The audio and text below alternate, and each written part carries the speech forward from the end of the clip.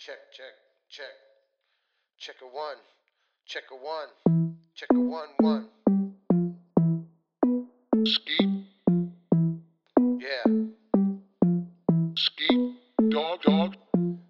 Okay. Skeet. Dog, dog, dog, dog. Show. Dog, dog, show. Okay, hello everyone, and welcome to the Scottcast. This is a very special occasion because I'm running the Boston Marathon, and I'm running on Team End Alzheimer's, and I'm spreading awareness. And I've been donating my time DJing for oldies, the old folks' homes. I've been to our island home and also the Sherburne Commons, and I must say, when I did the island home, all the family members came, and I don't want to name names, but it rhymes with Sherburne Turnpike, and none of the family members came, so I don't know if I'll put that in there or not. Without further ado, I would like to, what's the word I'm looking for? Introduce. Yes, thank you. I would like to introduce a very special person to me, someone that's been a great supporter of my running and transformation that I've been going through these past 5 years.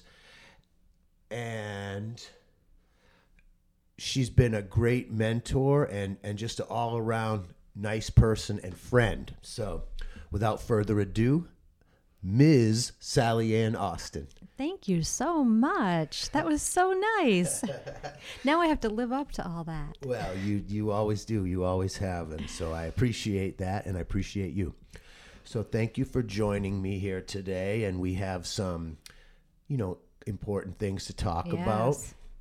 As I mentioned, I will be running on Team End Alzheimer's again. And I'd like to state that Sally has a mom in the later stages of Alzheimer's right now, and it's it's a real tough situation, but she's been so kind and gracious to come here and share that with us. The love that I witnessed for you and that you have for your mom, and the support that you give her, it's incredible. You exemplify, what it is to be a great loving daughter and child of a.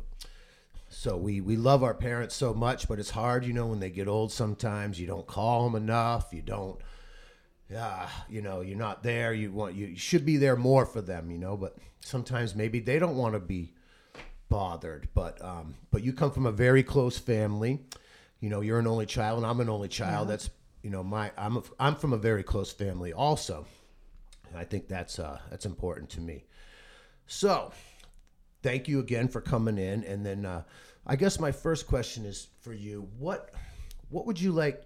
Okay, you've been a big advocate, and you've been very forthcoming with all the information. You're posting all these pictures. You're really being wide open with this whole thing. A lot of people, there's a stigma, so a lot of people are very closed mouthed when these things happen, but you have really put it out there for everyone to see and learn. And why did you do that? Why did I do that? Because there is a stigma kind of around it. If my mom had, say, breast cancer, I think you'd be much more open about it. If someone has cancer, there's like a fundraiser at the box. There's a fundraiser at the Rose and Crown. There's a food train that goes up, and people bring meals to your house. And when you have Alzheimer's, people don't think about that. My parents had a very traditional marriage. My mom cooked, Dad did not. So when it became harder for her to put a meal together, my dad was kind of lost.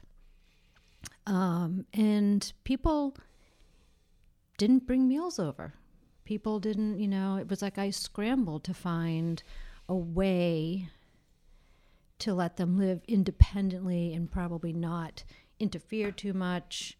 I didn't want to be the helicopter daughter, which I kind of ended up being anyway. But I thought it's very lonely when you have Alzheimer's.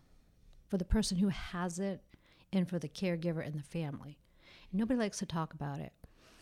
And when my mom we knew she had it, and when she stepped kind of off the cliff into the throes of the disease, we were in lockdown from COVID. And I had no support. No one could come to the house. We couldn't take her out. She could no longer go to the Salt Marsh for congregate lunch. She couldn't go to church.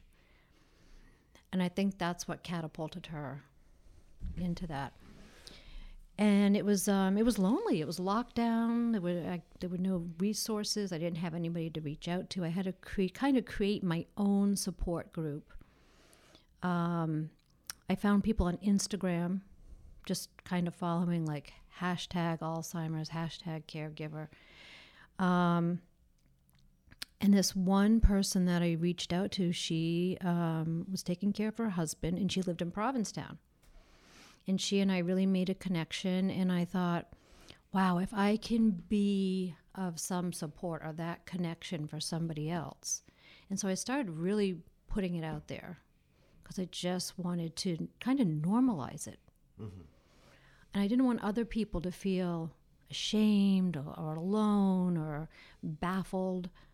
And I've had people come up to me in the supermarket and say, thank you. Thank you for putting it out there. Yeah. That's incredible. And that reminded me, the reason I was running on Team End Alzheimer's is because my dad had dementia. And when he lost his driver's license and he was not able to drive anymore, that's really when he started to go over the edge, I felt, when he lost that freedom to go do his dump run, do his routines, do all that. We have a visitor in here today, Kitty. He's hanging out. So, I can relate to what you were just mentioning there. I have a question for you. You knew your dad, Vito, had dementia, Alzheimer's. But when was that aha moment where you kind of went like, oh shit, this is really happening? All through the years, we never really thought he was all there. And my mom and I, we used to make fun of him. He'd get so mad and he would mess up the English language, or he had his own eloquent way of describing things because English was a second language for him. And he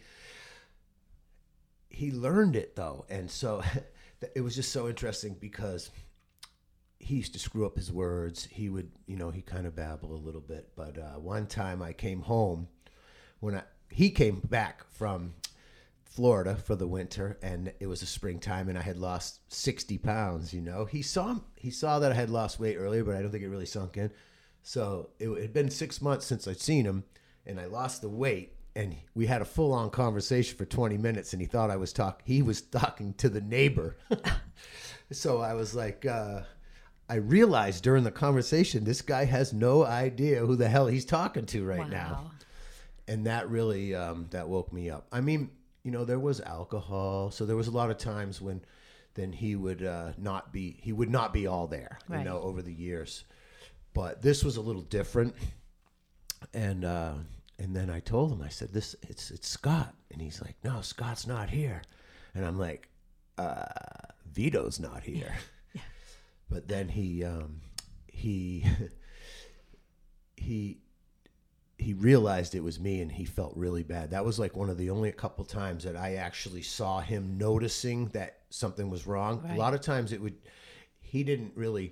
was just kind of like, happy-go-lucky. He didn't realize it was even going on, So a few times he did. And I guess my mom told me later that he said, Jesus, I can't even, recognize my own son. What the hell's going on? So he also told me one of his other famous quotes was, Scott, the golden years suck. Don't let anybody tell you that they're great. Yeah, you work your whole life. They promise you this and that. You get a gold watch or a trip to Italy. They never tell you that it sucks. So. Now, did he acknowledge that he had Alzheimer's? a couple times I saw him noticing it, but for the most part, we just danced around the subject. I mean, he knew something was wrong, but he did go to the doctor. They went to a specialist on the Cape, and they gave him some medication, and that just made him tired. He was like out of it, So I thought of it more of like God's little gift way to like help him, ease him out. But the sad part for me was he passed away less than 10 years after he retired from coaching. So I just felt that, if he had more of a focus, when he lost that power as coach, it destroyed him. And he was never the same since, and he just couldn't embrace being retired, and it bothered him so much.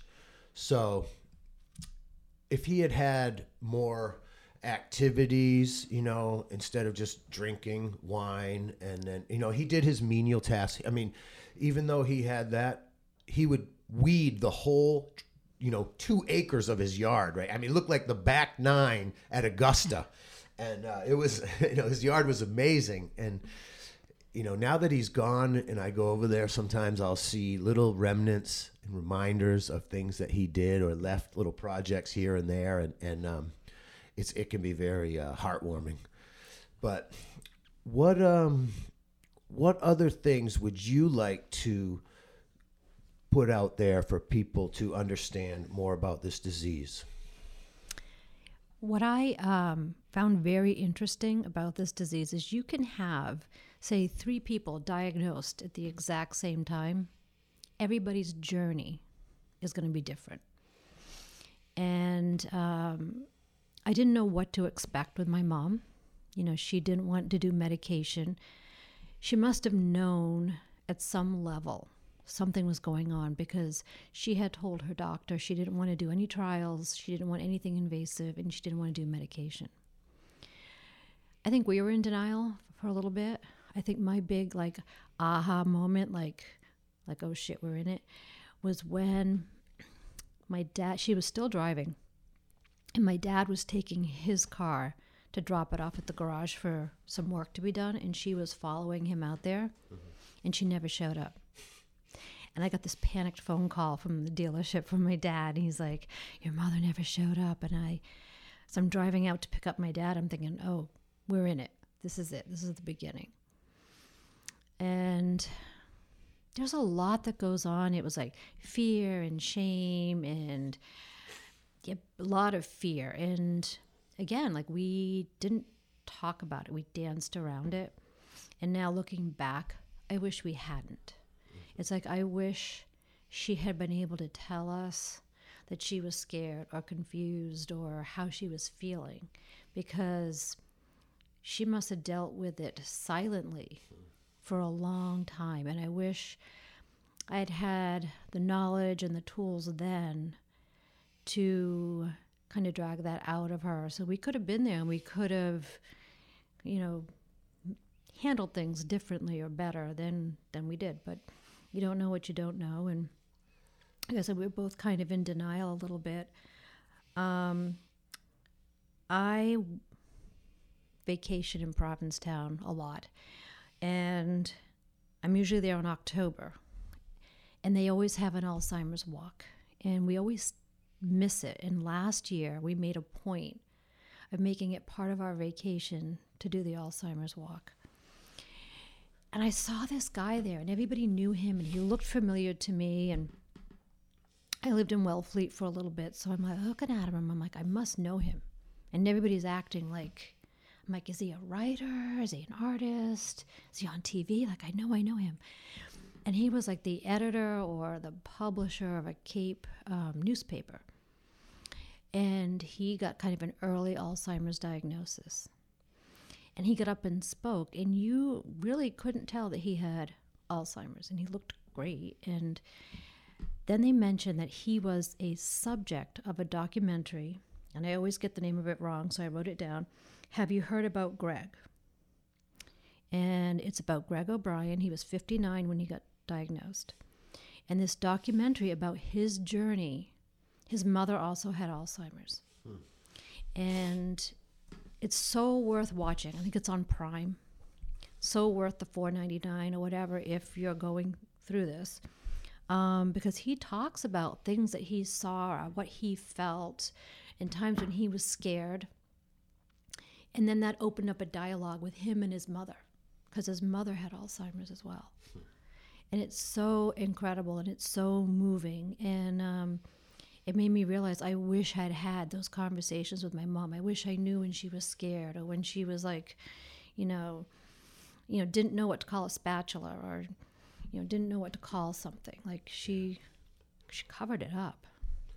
Yeah, my father, I think that in a different way, he didn't want to look at it. He didn't want to talk about it. He just wanted to kind of chill out on his own and not, he didn't like to look too deep at things because, I don't know, just old school Italian, right. That's the way they grew up, their emotions, bury those. But I used to bring it out in him. I remember he had a heart attack when he was 50 or 60, I believe. His first one was 60 years old, and he's downstairs. He had a couple stints put in. They recommended the open heart, but he didn't want to do that. So I thought maybe in hindsight now, if he had done the open heart surgery, he might have lived a lot longer. But he had the stints put in, and he's downstairs, he's drinking and smoking. It's like 3 days later after being in intensive care in Boston, Mass General.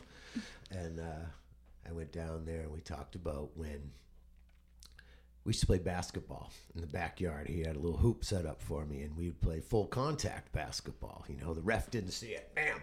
And he never let me win. He wouldn't let me win, like he was so competitive in his insides, and that's the way he was. He put that in me. I love that. He would never let me win. I finally won when I was 15, and I didn't even realize it, but it really bothered him. It drove him nuts. My son beat me, so I'm thinking my son's going to beat me. He's already beaten me. And anyway, I talked to him about that. I went down and spoke to him. Remember that time we used to play hoop out there? He's like, yeah. I go, that was the best time of my life, and I don't want you to die, can you guys, I don't gotta quit drinking and smoking, and he's like, that was the best time of my life too. Now get the hell out of here. So he was very, he didn't want to touch on the subjects, he wasn't real touchy-feely in that context. So it was hard to discuss. It was easier to sweep it under the rug. Right. Which is probably not the healthy way to deal with things. I think that's a lot of the old school, old Italian. Yeah. And my mom is, she's kind of a very stoic person anyway. And she's like, don't air your dirty laundry. And so I think, and I was that's another reason I was so hesitant in putting her journey out there. Mm-hmm. Because I'm like, I didn't want to embarrass. Right. I felt the same way when I was doing the marathon the first time. Vito was still alive. I was running on Team End Alzheimer's, but I didn't want to tell him that's why I was running that. My mom knew, but I don't think he really knew.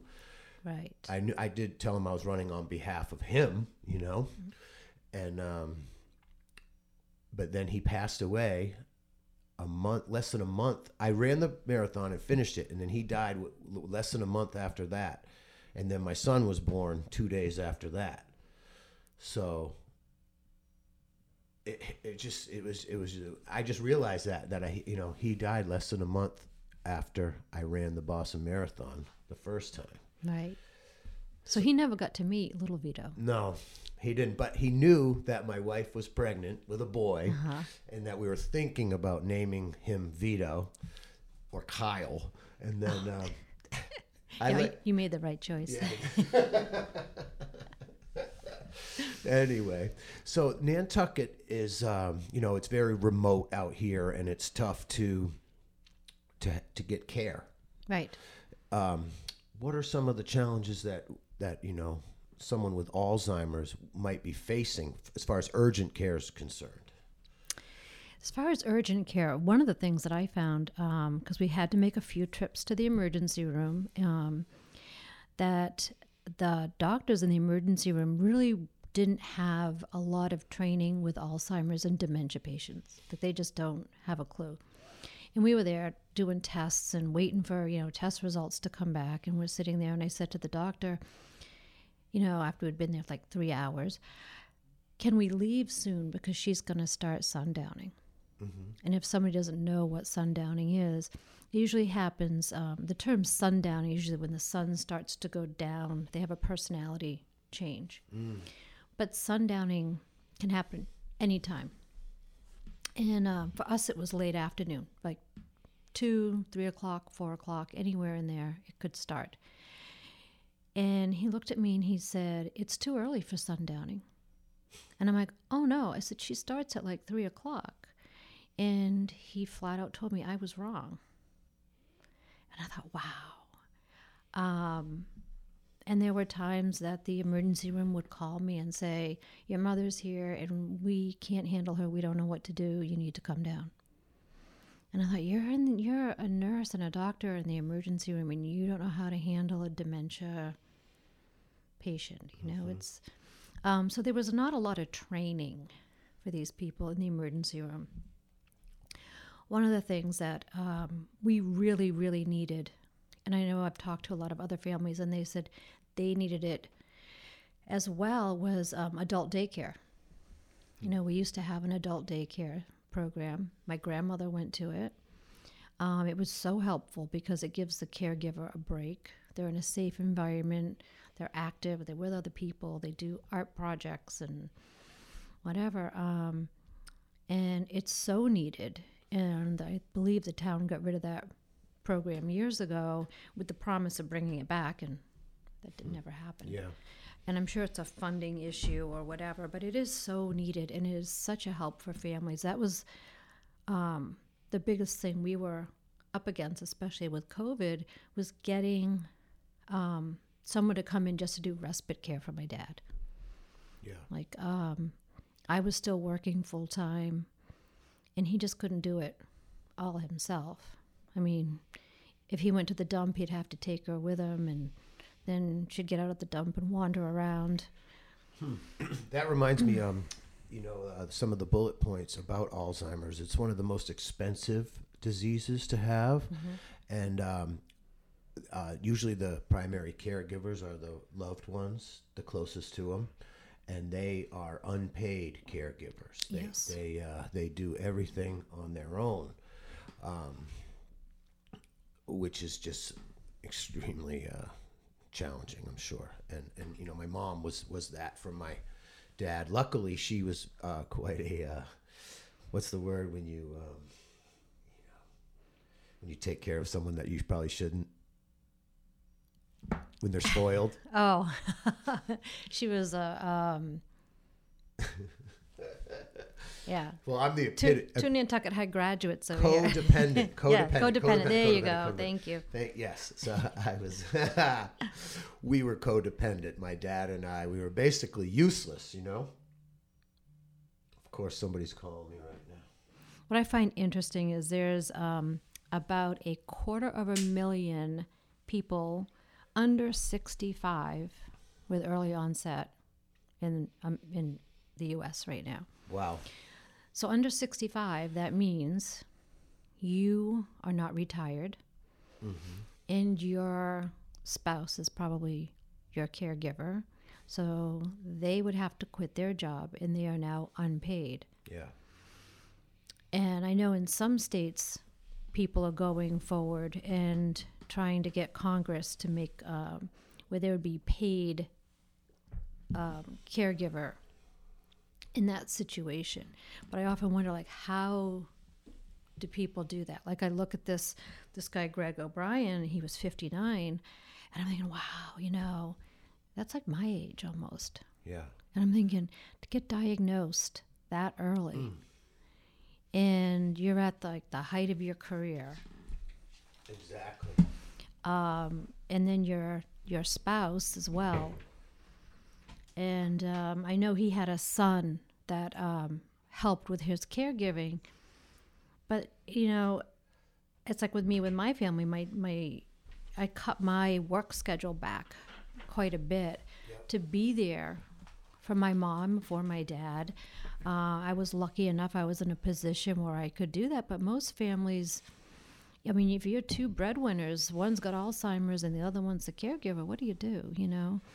And that's something I think that we really need to look at. Like, what do you do in that situation? There has to be some kind of caregiver pay.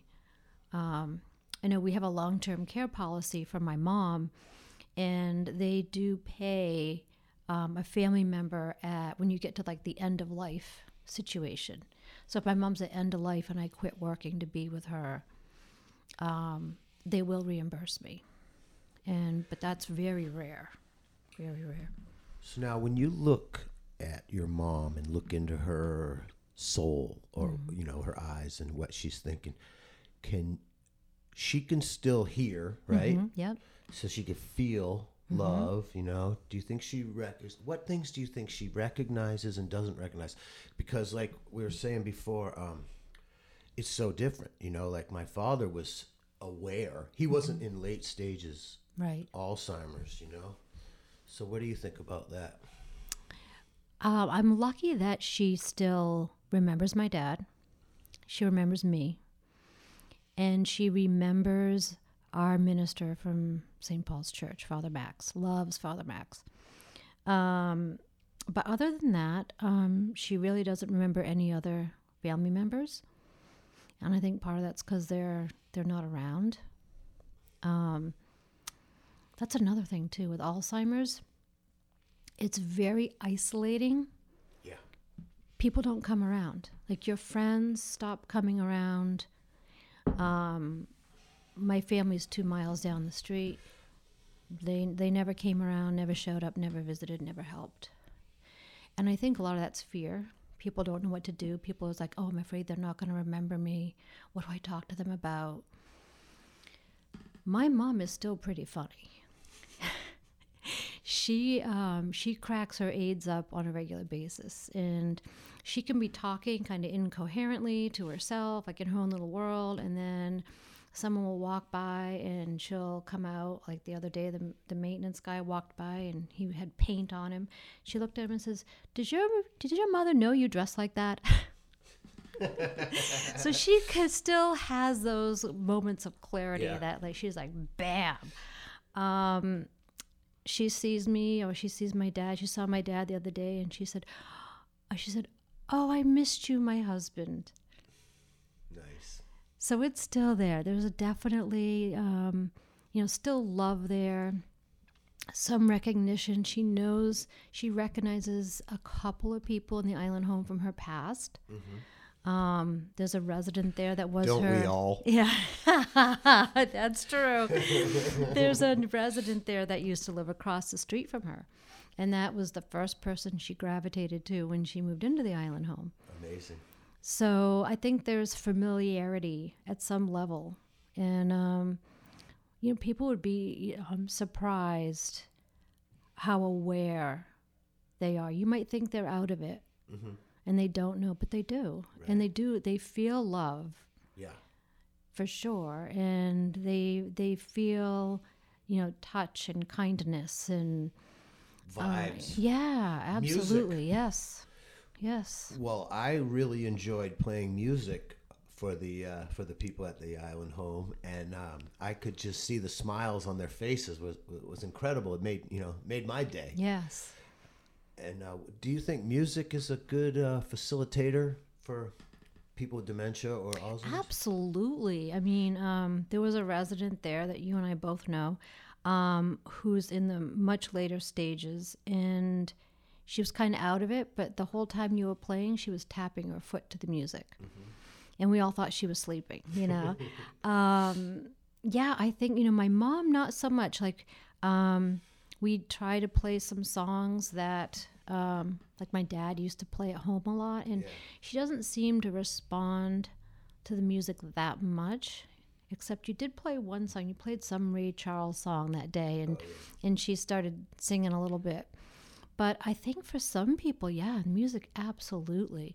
I've seen it with other residents, that they love Love the music, especially when you start digging into those like songs from the 50s and, you know, their kind of their heyday days. It's like, you know, when we're down there and they start playing songs from the 80s, we'll be like... that music's coming back. I know it's a crazy thing, you know, because life is just, it just seems like it goes by like that. Yeah. And, you know, what kind of advice would you give somebody who's about to go through this situation, maybe as a caregiver, a family member? Education. Just educate yourself. Reach out for help. I mean, this the Alzheimer's Family Support Center in Brewster, these two girls, Molly and Melanie, are fantastic. And I have a couple of friends who have used them for resources. Just reach out, try to educate yourself. I was almost afraid to educate myself, and I think I had a fear of being scared or hurt, or like almost like I didn't want to know. I was kind of in, you know, denial. And, you know, you kind of have to arm yourself and prepare yourself. And like once I kind of accepted that and started getting more knowledge and talking to other people that were going through the same thing, that's another thing. Like, an Alzheimer's support group would be amazing. Yeah. But to hear what other people are going through and knowing you're not alone, and that's kind of why I've been so vocal about it. Just, you're not alone. And everybody's journey is different, so you really can't be 100% prepared. And there were times where my family just didn't get it. You know, they'd be like, "Oh, well, why don't you do this with it?" I'm like, "You don't understand. Like, you can't leave her home alone. You can't take her to the grocery store anymore." You know, it's like your life changes, and sometimes it feels like you have a 3-year-old. Mm-hmm. And that was like from my dad. It was like he had a 3-year-old, and he said to me, "You know, I'm 83. There's a reason that 20-year-olds have 3-year-olds, you know," and it was exhausting for him. Yeah. But I think like knowledge is power, definitely. So I think hit up all your resources, hit up anybody you know. I mean, I've had people call me or message me on Facebook clear out of the blue and just say, "Hey, this is what's going on. What do you suggest?" And I think that's amazing, and I accept that, because if I can help somebody, I'm all for it, because I didn't have a lot of help. I had to kind of create my own, reaching out to different people on Instagram because we were in lockdown, and but yeah, knowledge is power. Yeah, I mean, if anybody would like to reach out to you or me, I'd be more than welcome to talk to anybody. I love actually hearing people's stories. I don't like hearing the bad news stories, but I really feel incredible when people, you know, they trust in me and they want to tell me those stories, and it means a lot to me. That's one of the pleasant surprises that I've actually received from, you know, being out there and trying to spread awareness and running and you know, training so much. To hear other people's stories, you put it out there, and they came and they've told me things, you know, my mom has it, my aunt has it, you know, everyone knows somebody that's been affected by this disease. So anytime anybody talks to me about it, I feel very honored, and I love to commiserate. And, you know, one of the main amazing things that happened to me being on Team End Alzheimer's and running the marathon with these people was meeting these people and really getting to know them. They're going through the same stuff. That was something that I wasn't expecting. You know, I thought that I would run the race and I, you know, spread some awareness, and I knew that because who my dad was, I could probably get on the team. But I learned a lot. I was humbled, and that made me, you know, really want to stay with it even after he passed away. Another person my dad was a big fan of is AJ Malesko, and her mom, you know, her mom Bambi has Alzheimer's. I think she might be in the late stages as well. And AJ has been an amazing advocate. They have their Ice Out Alzheimer's event that's happened last year and again this year. And, all of her friends come down. It's a very successful event. Former Bruins players. I should note that AJ was on the 1996 and it was 96, 97 gold medal team for the women's hockey, and she played at Harvard, and she was the coach at Harvard, and she's a big radio announcer now. So my dad just loved her, and I interviewed her on my TV show. I'm a big fan of her as well.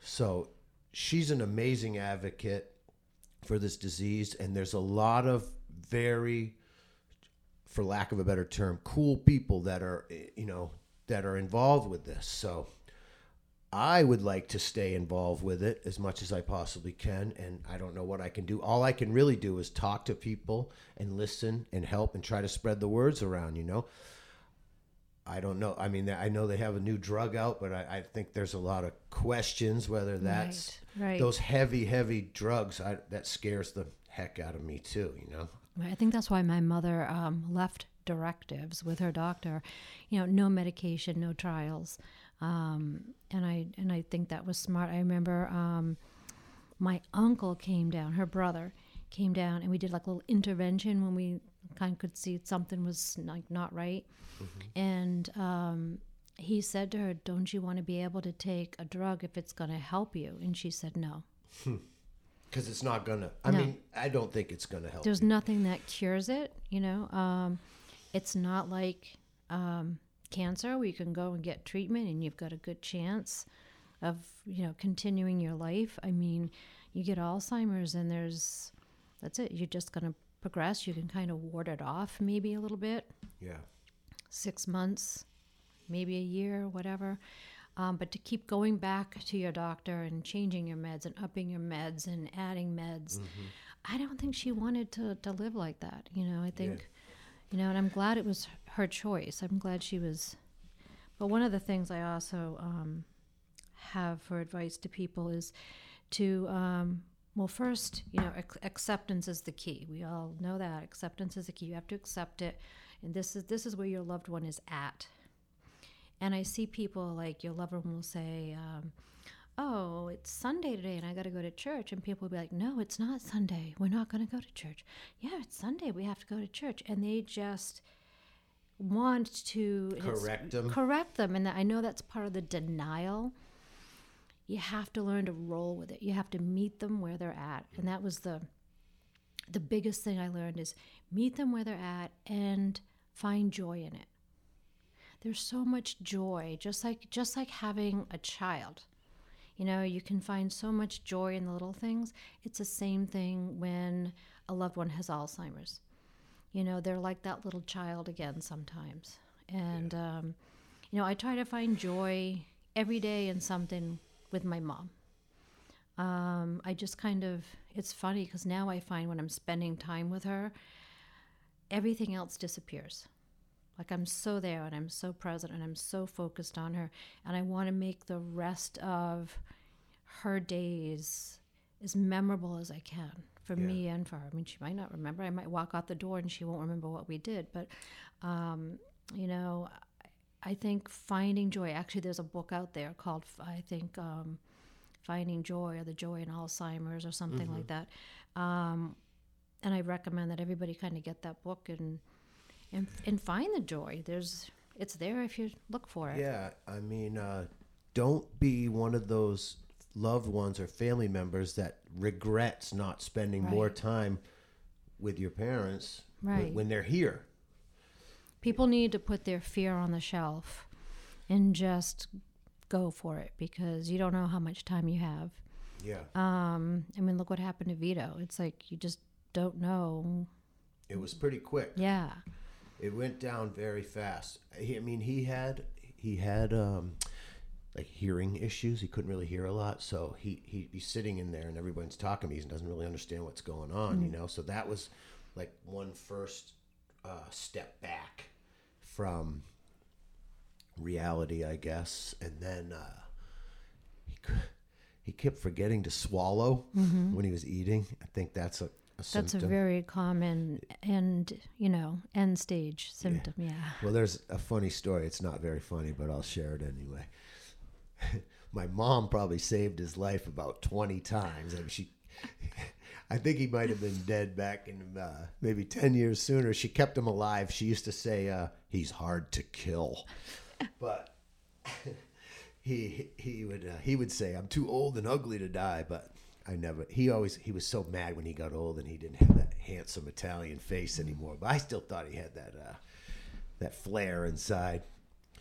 Well, two funny stories. One funny story was he was very calm and, just like, it wasn't him. He was very high strung. Yeah. I told you, don't do half-ass. I can't stand half-ass.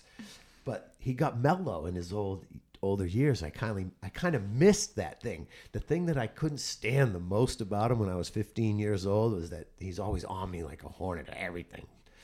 And that was what I missed the most. All that. When that was gone, I was like, God, I miss him when he was just on me. So when he had his heart attack, he had a few, but one time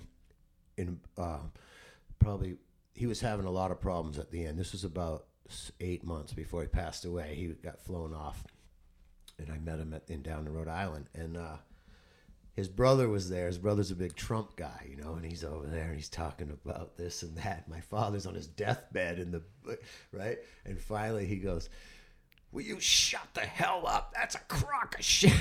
He goes, Jesus, I don't want to hear anymore of this conspiracy crap. And my Uncle Gus, he didn't know what to do. He didn't know whether to roll over or piddle on himself. And it was that big brother came out, and I was like, there he is. He's still in there. He's like, that's a crock of crap. And I missed that. I missed that obnoxious, annoying, standoffish guy.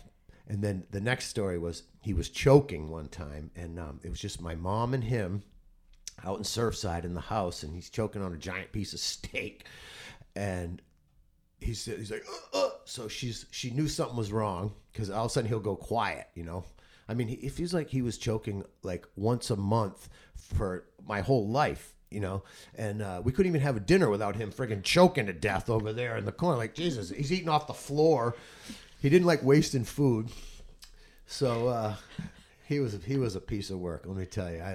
God bless him. I miss him too. And so he's choking, right? And she's like trying to get it out, and somehow, I don't know, they went from the kitchen into the bathroom, and she couldn't get it out. It was all wedged in there, and then his eyes were rolling back in his head, and then she saw this happening, and she's like, oh my God, he's going to die right now. She saw the life leaving his body, and she was holding him up, but she couldn't hold him up when he lost that, and he fell onto the ground, and she goes, you're not going to friggin' die now. And she kicked him in the back as hard as she could. So meanwhile, she went and called 911, and she came back, and she's checking, and she kicked him again, and something happened. He goes, and it came out. And he lived, but it was all because she booted him in the back. Oh boy. So yeah, he was hard to kill. So that was, but the other time when he actually did pass away, it was at the church. He loved church. In the end, he would go to the church a lot. He was going there a lot, and he'd sit in that same place at the Catholic church. And so they had their big pasta dinner one night, and the whole town's there, The doctor that delivered both my kids was there, the state police was there, the chief of police, the fire department. Everyone from the community was there at those dinners they have downstairs, and he choked on a piece of Italian sausage, and Lepre always said the sausage was going to get him.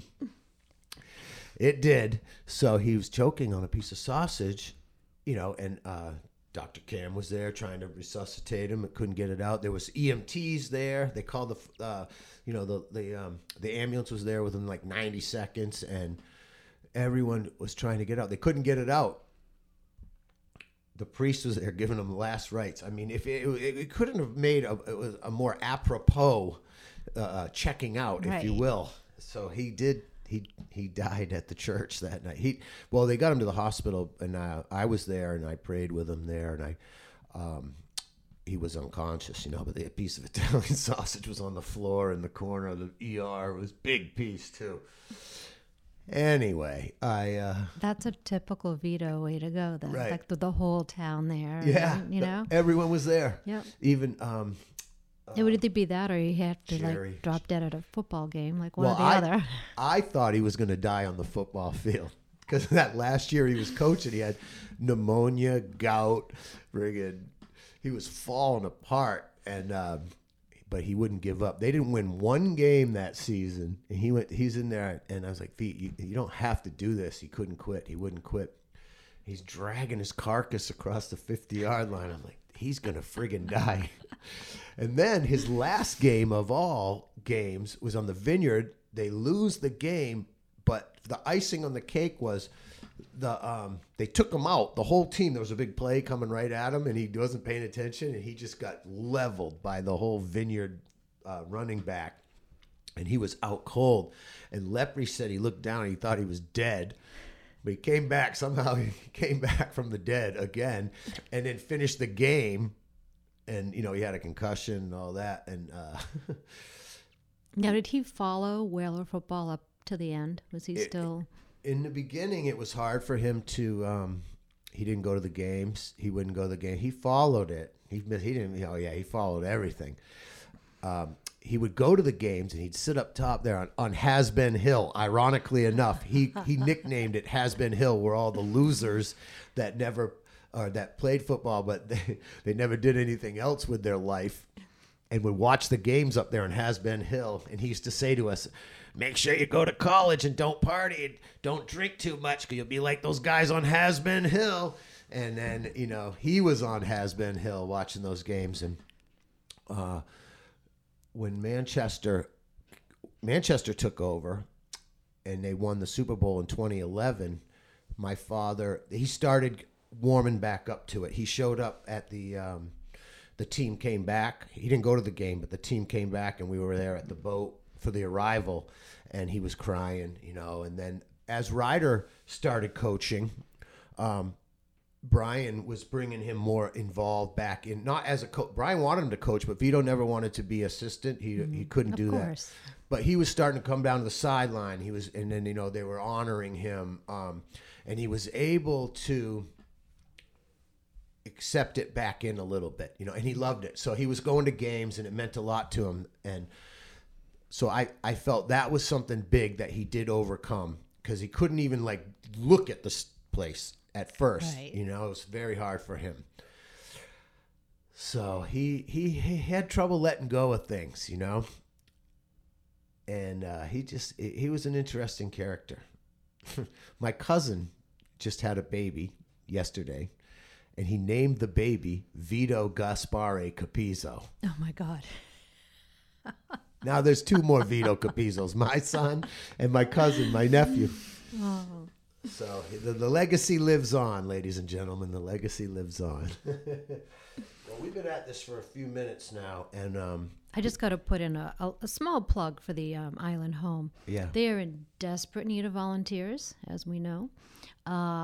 So if anybody is interested in giving us a little bit of time, could be like an hour a week or a half hour a week. You can do 5 days a week. We desperately need, you just have to be vaxxed and think at least one booster shot. Get in touch with Olivia at the Island Home if you want to come down and volunteer. And as she said, even if you just come down and sit and hold hands with somebody, or they're looking for people to maybe play a game of checkers, or help somebody read their mail. It's like there's small little things. I was just telling one of the girls here, this time of year we normally have 57 volunteers. Right now we're down to about 7. wow. And a lot of that is because of COVID. Before COVID, we had 57 winter volunteers. So yeah, if anybody out there wants to be involved and wants to give us a hand, we could sure use it. Yeah. Well, I'd like to say on that note, I did play music there twice, and I must say I went in there with the mindset of I'm gonna spread positivity and help these older people out. But actually, I I felt like I was healing, being healed myself. I think I got more out of it than they did. That's how I feel. Yeah, that's how I feel. And it was amazing. I remember speaking to a couple people that anybody from Nantucket, if you go in there, you're gonna know a lot of those people, and at least one person if you go down there. It's mind blowing too, especially because they're all my parents' age, our parents' age, and so it's really a walk down memory lane, and I think it's so important to honor our elderly. Absolutely. In our culture now, it seems like the young people hate the olders. I don't know. I probably didn't like them. I did one thing. When I was young, I always knew that I could learn from older people, right? The experiences. And actually, growing up here and mowing lawns, there was an older lady, Mrs. God, I can't. Her last name escapes me. But I used to think she was God and she was testing me. She'd pay me. First of all, she'd tell me these amazing stories about all her family went to Harvard and Yale, and they had a helicopter in the 60s. And she said that all great men are landscapers because they work with their hands, like George Washington. They all had gardens. And she would pay me, and then she'd give me an extra 20% and make me go donate it. Interesting. Wherever I wanted to. She said it's important to donate 20%. Interesting. And I love that. Yeah, it was cool. And then I ran into her daughter recently at the chiropractor, and she told me all about her. She gave my dad a car, and it was an old car, but still. And I learned so much from her. So that's what I'm saying. The young people, you need to look to your elders. Don't blame everything on the elders. It is partly our fault, but then the people did it before us too, so you can't really point the blame. But I think we all need to kind of work together, no matter what your demographic is, because the younger people are going to be taking over the world, and that's a fact. And then we want them to preserve what we had, the best of what we had growing up, right? But we also want them to try to fix some of the mistakes we made. We got to communicate. So there's got to be an open dialogue between the olders and the youngers. Yeah. That's my theory. I'm sticking to it. And being around young people is good too, because you feel young. You stay young. You stay current, and I think that helps. You got to stay active. One thing I believe is you got to be comfortable being uncomfortable. Right. In some aspect of life. Right. You need to go after whatever scares you the most, and then when you look at what those challenges are, the one that looks like it's going to be the hardest is probably the one you should do. Right. And that's how I found happiness. Because I've done a lot of procrastination and non-finishing of things in my life, and those shortcomings bother me. So whatever that's worth, that'll get you a cup of coffee at the chicken box, quote Vito Capizzo. And is there anything else you would like to add? No, I just like I said, get out there. That movie, have you heard about Greg? It's on Prime. That was very helpful. allsfamilysupport.org. Check them out. And so I'd like to thank everybody for tuning in for the first Scottcast of many. We're here at NCTV 18, and they have this new amazing podcast studio. Shout out to all the incredible, amazing people that work here. I would try to say all their names, but I wouldn't want to screw it up. Lisa, Frank, Jackie, and Katie, and I think there might be another one, but I don't remember that one. Those are the important, very important people here, and NCTV is an amazing place. This community channel here on Nantucket, they have memberships available for people, and just incredible stuff. Learn how to be a filmmaker. You can check out equipment for free if you're a member, and I want to continue to do these podcasts here. we will be talking with other people that are affected by this disease, and I'm going to continue to spread awareness. If you'd like to donate to my cause, you can find it at Scott Capizzo, Capizzo, at givengain.com. So far, I've raised over $4,200, and I'm trying to get up to $10,000. We have approximately 68 days until the race. That's all right. It's getting to crunch time. I'm running about 39 to 42 miles a week right now. And that's less than 2 months. I know. It's less than 2 months away, but I've had some great training. That's not a lot when you're training, though. Less than 2 months is not a lot of time when you're training. No, it's not. It's not a lot of time. We got a big run coming up this week. I'm traveling off to Boston. Every week they have a long run, and you get to actually run on the Boston Marathon course yourself. There's 30,000 people out there running through Wellesley, Newton, Natick, all these. It's amazing experience, and it's so fun to. That's another thing that blew my mind. The training runs, they're more fun than the race. You know, everyone's out there having a good time. There's bands, there's playing. I mean, it's a real deal. The running culture in Boston, in this area, in this part of Massachusetts, it's really strong and vital. So that Boston Marathon is an amazing experience. There's only 25 people on my team. Over 150 people applied to be on Team End Alzheimer's, but they only have 25 charity bibs available. So I feel... So you're a charity case? I am absolutely a charity case, and then some. So if people want to get in touch with you, what are your social medias? Just Scott Capizzo or SkeetDog11, SKEETDOG11. Yeah, on Facebook, you know, but Give and Gain is GIVEN, Gain, GAIN.com, and then my name, and you can definitely donate. We'd be highly appreciative. I'm so amazed at the generosity of the people. Sally, thank you for donating as well. I went down the list today and looked at it all. I meant to bring them in so I could name the names off, but I don't know if some people don't want, to me to call them out like that. But what I want to say is it's been all walks of life that I'm blown away by the people that send money. If it's $20, $10, I don't care what it is. Most people send 100, and it warms my heart, because they believe in me. They believe in what this is all about, and it validates my mission here.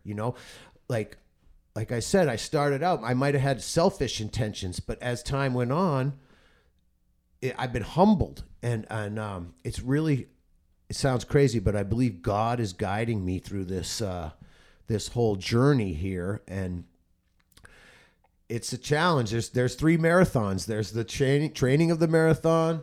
There's the raising the money. That's another marathon, and then actually running the marathon, and then holding down a full-time job with a family and everything. So it's a lot, but it's totally worth it for me. And I can't wait to see where my journey goes and continues on down this road. I mean, we're doing this podcast now, it's amazing. And so I'm just so glad to share it with everyone out there. And hopefully you were entertained and you might have learned something.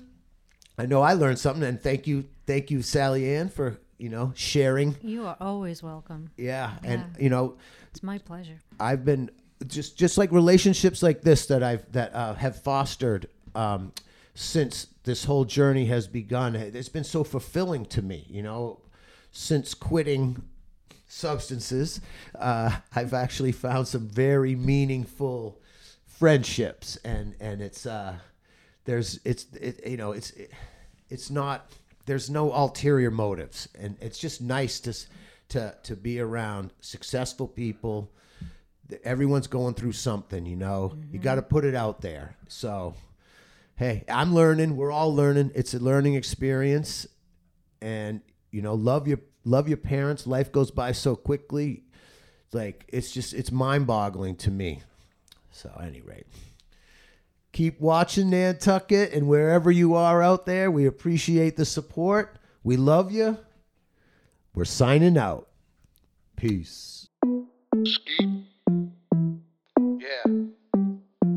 Skeet. Dog. Okay. Skeet. Dog. Show. Dog. Show. Skeet. Dog. Show. My name is Skeet Dog Baby, but you already know. I want to welcome you all to the Skeet Dog Show. Yeah, man. You know we putting it on. You know we get the job done. 'Cause we on the run. About to bring it to you. How you feeling out there? How you feeling out there tonight? Are you feeling alright? My name is Skeet Dog. Dog. Skeet. My name is Skeet Dog. Dog. My name is Skeet Dog. Dog. Skeet. Show. About to bring it to you. This podcast is brought to you in part by Nantucket Community Television. It was recorded in NCTV's podcast studio, which is free for all members. The views expressed in this episode belong to the speakers and do not necessarily reflect those of NCTV. To become a member or to learn more, please email info@nctv18.org.